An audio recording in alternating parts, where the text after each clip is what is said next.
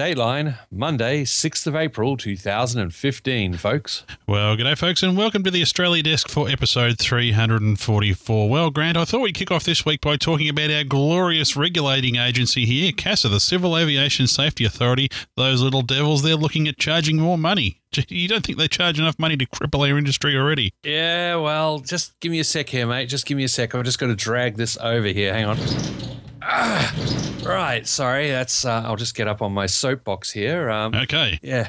Okay, can you hear me? I'm up on the soapbox. Hang on, I'll just move the microphone back closer. There we go. That's all right. Closer now. Go for it. Okay. CASA have an updated cost recovery implementation statement, aka CRIS. They are considering introducing a number of new fees as part of regulatory changes. And what this means, CASA are supposed to do some level of earning back. They charge back to the industry for some of their services. And prices can range from $100 to $200 an hour pretty much, depending on who's required, type of service, things like that. So they're out there. Okay, I can see this from the government. There's a need to assess costs and things and get some money back from industry and things, even though, of course, we're all supposed to be paying for this with our taxes, especially the fuel taxes. But the problem is that there's never really been an assessment that we're aware of what's going on in CASA to actually go, well, is this fee actually required?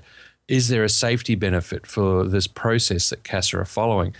Is there a way that they could improve this process to actually charge less to the industry? And as such, we've wound up with the Australian Aviation Associations Forum, the TAF. They've released a note calling on CASA to tighten its belt, become more efficient, and review those of its activities that contribute little to aviation safety. Well, looking here in this article that I'm reading, Grant, in australianaviation.com.au, our favourite aviation publication, they're quoted here as saying that chargeable activities in the 2014-15 financial year will be $40.8 million, returning a deficit of $25.8 million. So in other words, they believe they're only getting roughly $15 million in for services they think are worth about $41 million. So as you say, Grant, it'd be interesting to know how they come up with those figures. Oh, totally, mate. And this is part of the problem when you've got government departments. Governments are very anti-monopolies. They talk about, oh, no, you can't have monopolies in this environment. You must have competition, blah, blah, blah. Yet here they are with absolutely no competition and no incentive to improve. If you don't have any competition, you can charge whatever you want for your services. But sooner or later, someone's going to go, I could do that for cheaper. Come along, do the same thing, but for cheaper. And suddenly either you change or you're out of business. But there's nothing like that happens with government departments. And we're seeing that here with CASA.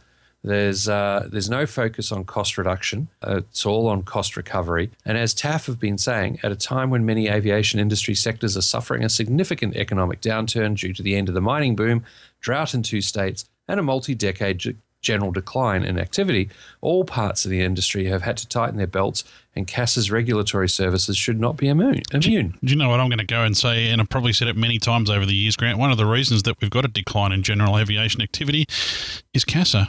And the charges that they put on. I mean, if you take CASA's charges and you take Air Services Australia's charges for getting around, and then you take all the user fees at all the airports all over the place, it's a real expensive place to fly here. I mean, I've said this many times before. We don't need a government agency coming in and making it yet more expensive. That's certainly the case. A lot of people can't afford it. It's too much like hard work. Why are we bothering? And that leaves fewer and fewer of us using the airways to pay the fees to keep it up and running. And it's a vicious spiral down into the ground. So, yeah, the call is out there for the Deputy Prime Minister, who's in charge of infrastructure, regional development and so on, and thus over CASA at the moment, to actually get on and direct CASA to assess their actual services and see where they can trim things, where they can tighten their belt rather than just going out and pulling more money out of the stone. Yeah, well, of course, we've had Warren Truss on the show a few times before, and, he's always been good to us, but then again, he is a politician, and they love taxes. They love getting more money in, don't they, Grant? So, yeah, well, who ever heard of a tax being rescinded? Exactly. Well, they did get rid of the carbon tax, Grant. That was a wonderful thing. Yeah, and then they replaced it with something Hang on. That's a whole different thing. Move the soapbox over if you want to talk about that. I'll have to get on. Yeah, well, hang on. I'll get down. Anyway, well, keep an eye on that situation. But yeah, I am disturbed at the idea that CASA wants to make the very expensive aviation sector here in Australia even more expensive. How ridiculous. Anyway, Grant, let's move over to the world of the military. And it looks like the Royal Australian Air Force is getting a new DCAF, a new Deputy Chief of Air Force. That's right, mate. Currently, Air Commodore Warren McDonnell, who's been in charge of the Air Mobility Group, has been elevated to Air Vice Marshal and is going to become the new DCAF, Deputy Chief of Air Force. And he's going to replace Leo Davies, who's currently the DCAF. We've had him on the show before, because Leo is going to be becoming the Chief of Air Force, who is replacing the current retiring Chief, Air Marshal Jeff Brown. Who we've also had on the show before, Grant. Correct. You know, Grant, there's a fast becoming a tradition in the Royal Australian Air Force. Once you become promoted to Air Marshal or Air Vice Marshal, they have to be interviewed by one of us. Yeah, well, I'm sure we'll get a chance to have a chat with Warren. I mean, he's done pretty well. He's with Air Mobility Group, and they're doing a lot of good work with the C-17s and C-130Js and so on. So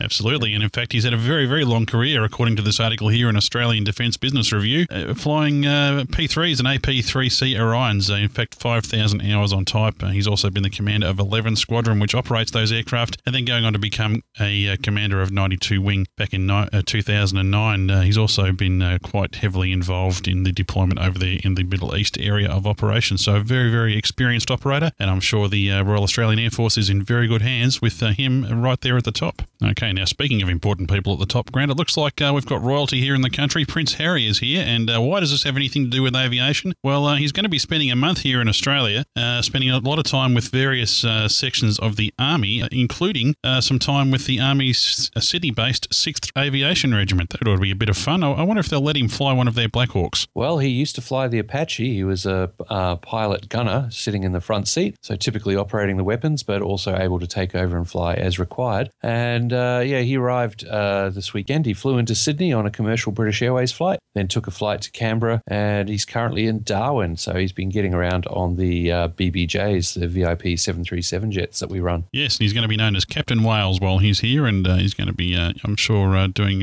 lots of interesting training out there with various branches of the Army, and I'm sure they'll have a lot of fun, and there'll be a lot of photo opportunities going on. But, I'd really like to see him doing some flying, because if nothing else, Grant, that would give us a lot to talk about here on this segment. That's for sure, mate. That's for sure. But for now, that's pretty much all the news that we've got this week, isn't it? Well, there's one more thing, Grant. There's one more thing. What? Well, next weekend, folks, if you're an Australian listener, and particularly if you're a South Australian listener, well, we all hope you'll be getting across to the Barossa Air Show up there in Roland Flat. For those people who are listening in that part of the world, well, Grant and I are actually going to be there at the Barossa Air Show doing the air show commentary. So come along, have a laugh at us. Come along and have a good time. It's going to be a great show. There's going to be some amazing aviation committed at the show, including a few very interesting firsts, and we're looking forward to being there. BarossaAirshow.com.au, and let's hope we see all, as many local Australian Airplane Geeks listeners there as possible. Come on up, say hi. We'd love to meet you. Well, that's everything we have for you on this week's Australia Desk. Grant, we better get packing for that air show. I'm flying Qantas. Who are you flying? I'm flying over Virgin, but then I'm going to be getting a car, and after the air show, I'm actually driving all the way out to Canowindra for a week up there as the safety officer and